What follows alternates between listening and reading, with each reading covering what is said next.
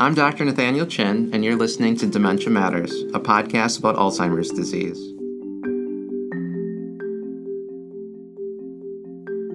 Dementia Matters is a production of the Wisconsin Alzheimer's Disease Research Center. Our goal is to educate listeners on the latest news in Alzheimer's disease research and caregiver strategies. Thanks for joining us.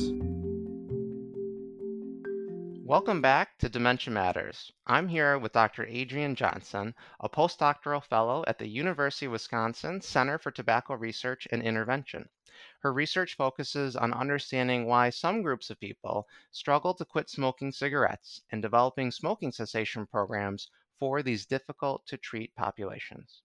In April 2021, the Wisconsin Alzheimer's Disease Research Center granted Dr. Johnson a Developmental Project Award to support her work to help older adults quit smoking. Today on the podcast, we are going to discuss the link between cigarette smoking and Alzheimer's disease, and Dr. Johnson's work to develop a program to encourage older adults to quit smoking. Dr. Johnson, welcome to Dementia Matters. Thank you so much for having me. Let me start by asking, what sparked your interest in studying the effects of cigarette smoking, and particularly how it affects cognitive decline? Well, as part of my training to become a clinical psychologist, one of the things I did was cognitive testing. And the area I did that in was for people who had a diagnosis of epilepsy, meaning they were having regular seizures, and their epilepsy was uncontrolled. So they were determining if they were eligible for a brain surgery as part of a treatment for this. And when doing that cognitive testing, the discussions I had with these patients really highlighted that they were also dealing with substance use, particularly tobacco use, as well as other mental health issues. And it became clear to me that this was a really common issue in this population, but one that wasn't commonly discussed. So my dissertation work was actually on the impact of tobacco use on their seizures. And what I did was we looked at current smokers versus people who are not currently smoking and found that current smokers were 4 times more likely to have had a seizure in the past year. And in doing this work, it just became clear that there are many things that can be done to help your brain health and to prevent cognitive decline that are less severe than potentially a brain surgery, which really it was important for this population. But that's how I got into it. And one comment I wanted to make is that I have since transitioned from a postdoc to an assistant scientist at the Center for Tobacco Research and Intervention. And I'm really excited to continue this work. Well, congratulations, and thank you for correcting me on that. It's a big step. Yes, thank you. And I love that it was your clinical experience that really fostered this important research that you're doing, but really gave you a specific focus. Yes, yes. I felt so fortunate to have that training. I'm trained as a clinical health psychologist, but I really just, I love the brain. I love the importance of it. I love that that's what makes us tick. And unlike other areas of health, heart health, lung health, the impact of tobacco and cigarette smoking on the brain is one that hasn't been discussed nearly as much. And that's kind of where my career has led and is leading to focus on how does smoking impact brain health. Well, then let's get to it. So, what are the effects of smoking on Alzheimer's disease risk and or general cognitive decline? Sure. So, individuals who are current smokers are up to 70% more likely to develop dementia. And as we know, Alzheimer's is a form of dementia. So, there's also an increased risk for developing Alzheimer's disease specifically. We also know that within three, as early as 3 years of quitting, the risk of overall dementia can be comparable to that of a never smoker. And then if we look at Alzheimer's specifically, the research has shown that within 8 years of quitting, your risk of Alzheimer's risk can be comparable to someone who's never smoked. And that is even as we age. I really like to highlight that's not just when you're really young. Obviously, there's a benefit to quitting earlier, but doing so at any age can really help your health. Wow. Okay, so just so I can recap that, for when it comes to dementia, which is more of the broad cognitive decline and functional decline, if you quit 3 years or more ago, you're at roughly the same level of risk as if you had never smoked? Correct. You're, as we would say scientifically, not statistically significantly different as we add our mumbo jumbo. But I think it's exciting to know that as early as 3 years that can be the case, and then for Alzheimer's disease, it takes a little bit longer for that 8-year period to be comparable to a never smoker. And why do you think that is? Why the difference between Alzheimer's and then dementia? I think that is a great question. I think that one of the issues I'm hoping to work more on is that we have less research looking at smoking and Alzheimer's disease specifically. A lot of the time, when we think about smoking, we think about vascular dementia, which makes sense. We think about smoking and the heart. And what I really aim to find out is the direct relationship or the mechanism at which smoking or tobacco use impacts Alzheimer's disease specifically, because that is so important to our generation, older generations, as my parents and others are dealing with the effects of aging. Well, you kind of stole my next question, Dr. Johnson. Because you have done work already on smoking as a risk factor for Alzheimer's disease, are there other things that you can share with our audience about what you have found with your preliminary studies?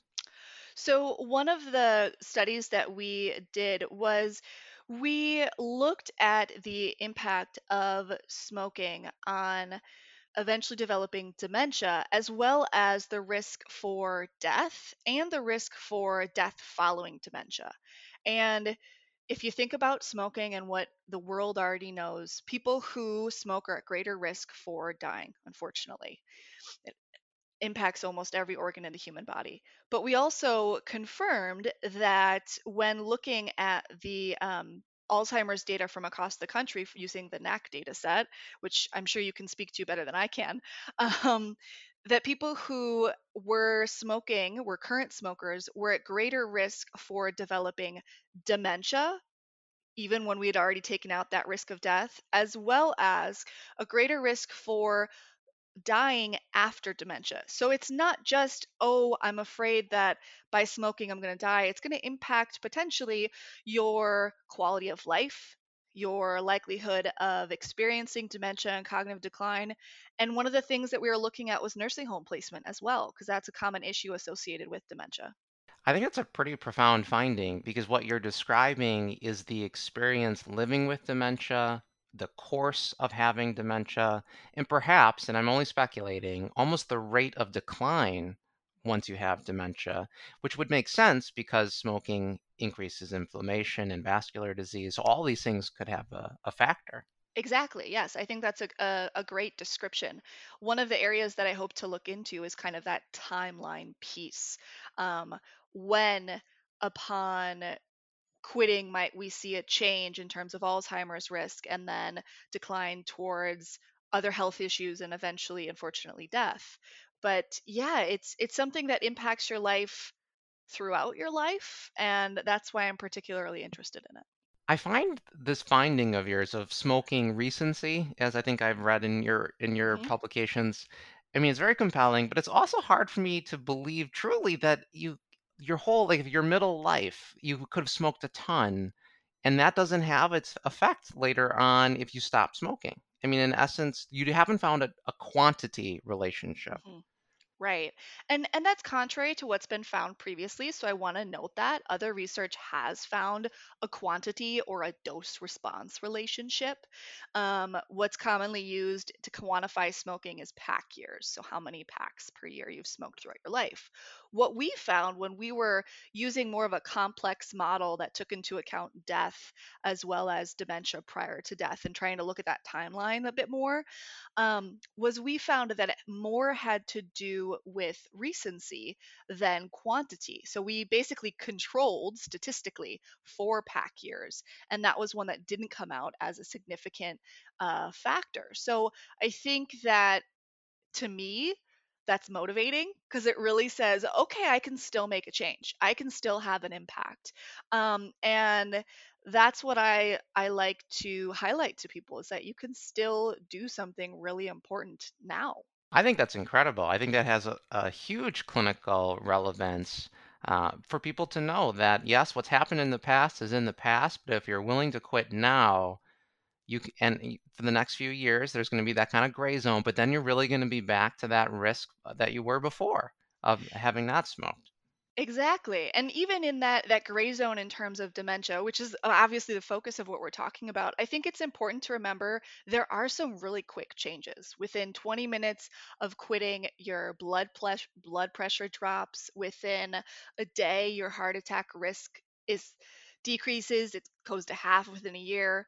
Your risk of stroke is comparable to a non-smoker within 5 years, heart attack within 15 years. So things that we know impact dementia risk are all happening throughout that time. And the things that you're dealing with in your day to day are also really quick. I like to highlight anxiety and mental health changes that happen from quitting as well, because that's one of the main reasons people discuss why they smoke. It's a huge benefit for the whole body, in Yes. essence. For the whole body, yes. Well, now you've also done work on how smoking does impact communities in a different way, or there's more disadvantaged communities that might be suffering from tobacco use compared to others. So, can you speak to that too? Yes. So, one of the areas that I am focusing on with the funds provided by the Wisconsin ADRC is developing a culturally specific motivational intervention for African American older adult smokers. And the reason I'm focusing on this group in particular is that, as you know, African Americans are at greater risk for developing Alzheimer's disease. But also, they are more likely to experience the negative health effects from smoking. And that is across the board, including death, mortality, as well as dementia. They have unfortunately been targeted by the tobacco industry since the beginning of tobacco, and that is shown in greater advertising in areas that are more populated by African American individuals, use of mentholated cigarettes and targeting towards that African American population. And mentholated cigarettes are, thankfully, there was a recent change and they've been banned, but they are more addictive, and they are problematic in that by being more addictive, they cause more health issues and are harder to quit. So not only are African Americans more likely to have the negative health effects from cigarettes, they're also more targeted. And for those reasons, we really want to focus on developing a tailored intervention for this particular population. Well, that's horrible, and that makes a lot of sense. I'm glad you're working on this, Yeah, Dr. thank Johnson. you. And so, but now from and including the African American community, but really all the communities, how can caregivers and or family motivate or support current smokers so that they can quit? That is a great question. And the first thing I would say is to use evidence based treatment. So, for quitting smoking, the first thing is to identify a quit day. So, I should take a step back. If we're talking about somebody who is your relative, your family member, keeping in mind that nicotine is a hard thing to change and it is something that will be difficult. The first thing is to motivate, to help an individual see why they might want to quit. What are the reasons that smoking is difficult for you? And there are also going to be reasons why you like it. And acknowledging that and letting that be okay, but highlighting the benefits of quitting. Setting that quit date, having a specific date in mind and planning for it, and then in line with planning for it, using whether it be nicotine replacement therapy, and that comes in the form of a nicotine patch, nicotine gum. There are lozenges and other things. I've heard for older adults, the gum can be problematic because of dentures, so focusing on other forms, as well as certain medications like varenicline and bupropion. Is there a difference in a population that already has cognitive impairment? Do you have different strategies that we might employ to support those individuals? Yeah, so there's been really very limited, if any, research on how to help people who are already cognitively impaired quit smoking. So I'll put that statement out there. Um, but thinking along the lines of how we could best help, again, making sure that we're providing the medication to help with the withdrawal symptoms, making sure that we are being supportive in the same way that we would be with any other health behavior change.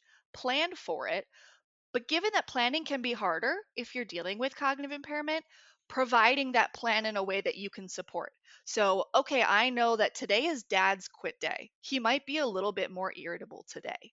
He might have a little bit more difficulty. He might just feel that way, and that's okay. Remembering to remind him, okay, he needs to put on his patch this morning. I'm going to make sure he puts his patch on, just one, and that he does a new one tomorrow. Things like that that you might already be doing to support your loved ones who are dealing with cognitive decline, help them make those changes. And then the other piece for smoking is, again, similar to other health behavior changes, it's a process. It takes time, and it can be difficult as you get through those first couple weeks. Usually, the first 2 weeks are the most difficult in terms of withdrawal symptoms. But being supportive throughout that change, clearing out cigarettes from the home. Um, if you yourself also smoke, ideally try to quit as well. If that's not the case for you, then at least refraining from smoking around that person who's really trying to quit. Because it's hard when you see someone else do something that you are trying to stop.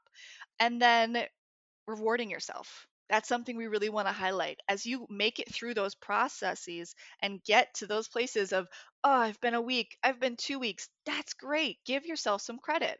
Whether it be, going to a nice movie once those open up again, or it be, having a nice dessert. You deserve rewards to get through this big change because it does help you in every way.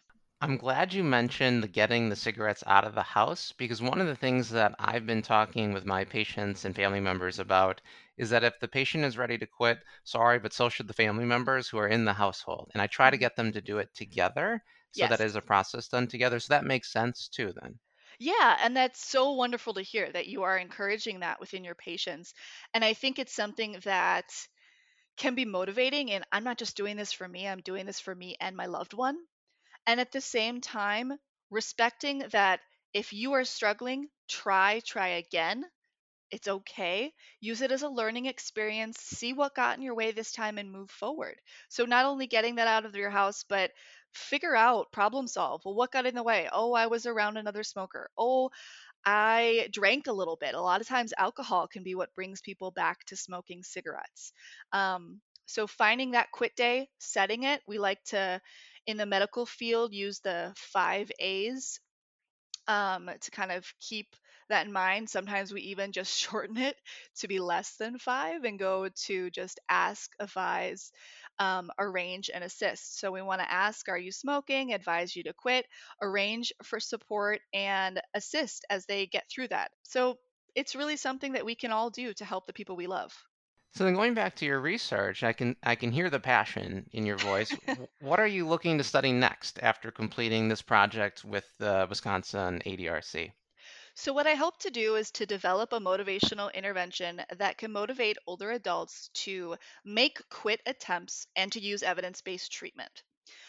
Once we can do that, we can get these older adults in the quit process and ideally be successful because we know for older adults, when they use that evidence based treatment, they're actually more successful in quitting than younger counterparts. So, something exciting to keep in mind. I would like to examine the impact of smoking cessation on Alzheimer's disease biomarkers, whether they be blood based or CSF based, as well as just general brain health, neurodegeneration. And I'm really interested in looking at how soon after quitting might you see a change in your brain health. And to look at that in a very mechanistic way is something I really look forward to. Well, that sounds very exciting. And so I guess to end today, can you share some resources where listeners can get help or stop smoking, or where they can even just find the resources for maybe their loved one who's currently smoking? Yes, I'd be happy to. So the first resource I will share is 1-800 quit now, QUITNOW.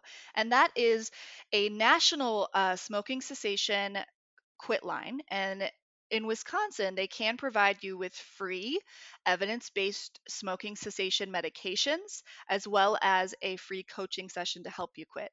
In each state, what they can provide is different, but it exists in every state. And the other thing I will say is smokefree.gov.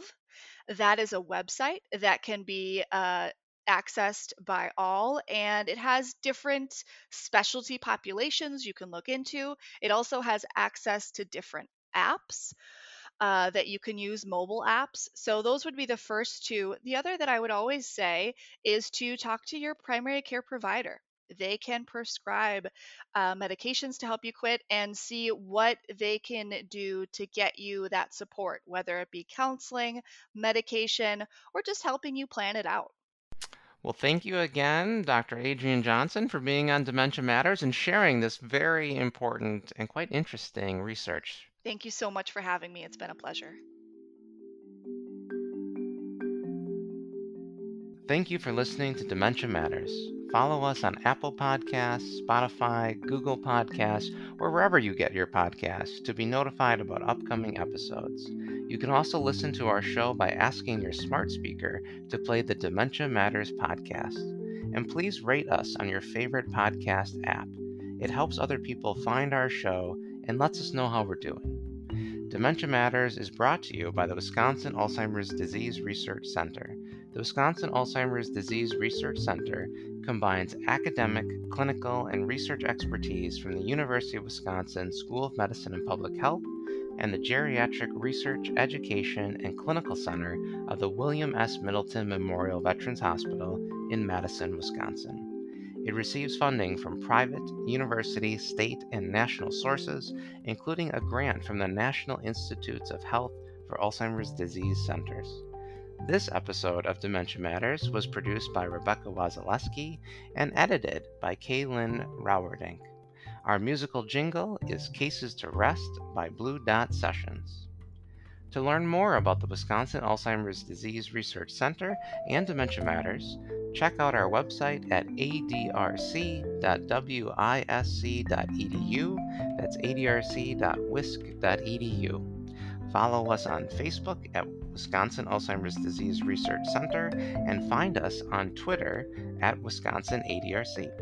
If you have any questions or comments, email us at dementiamatters@medicine.wisc.edu. Thanks for listening.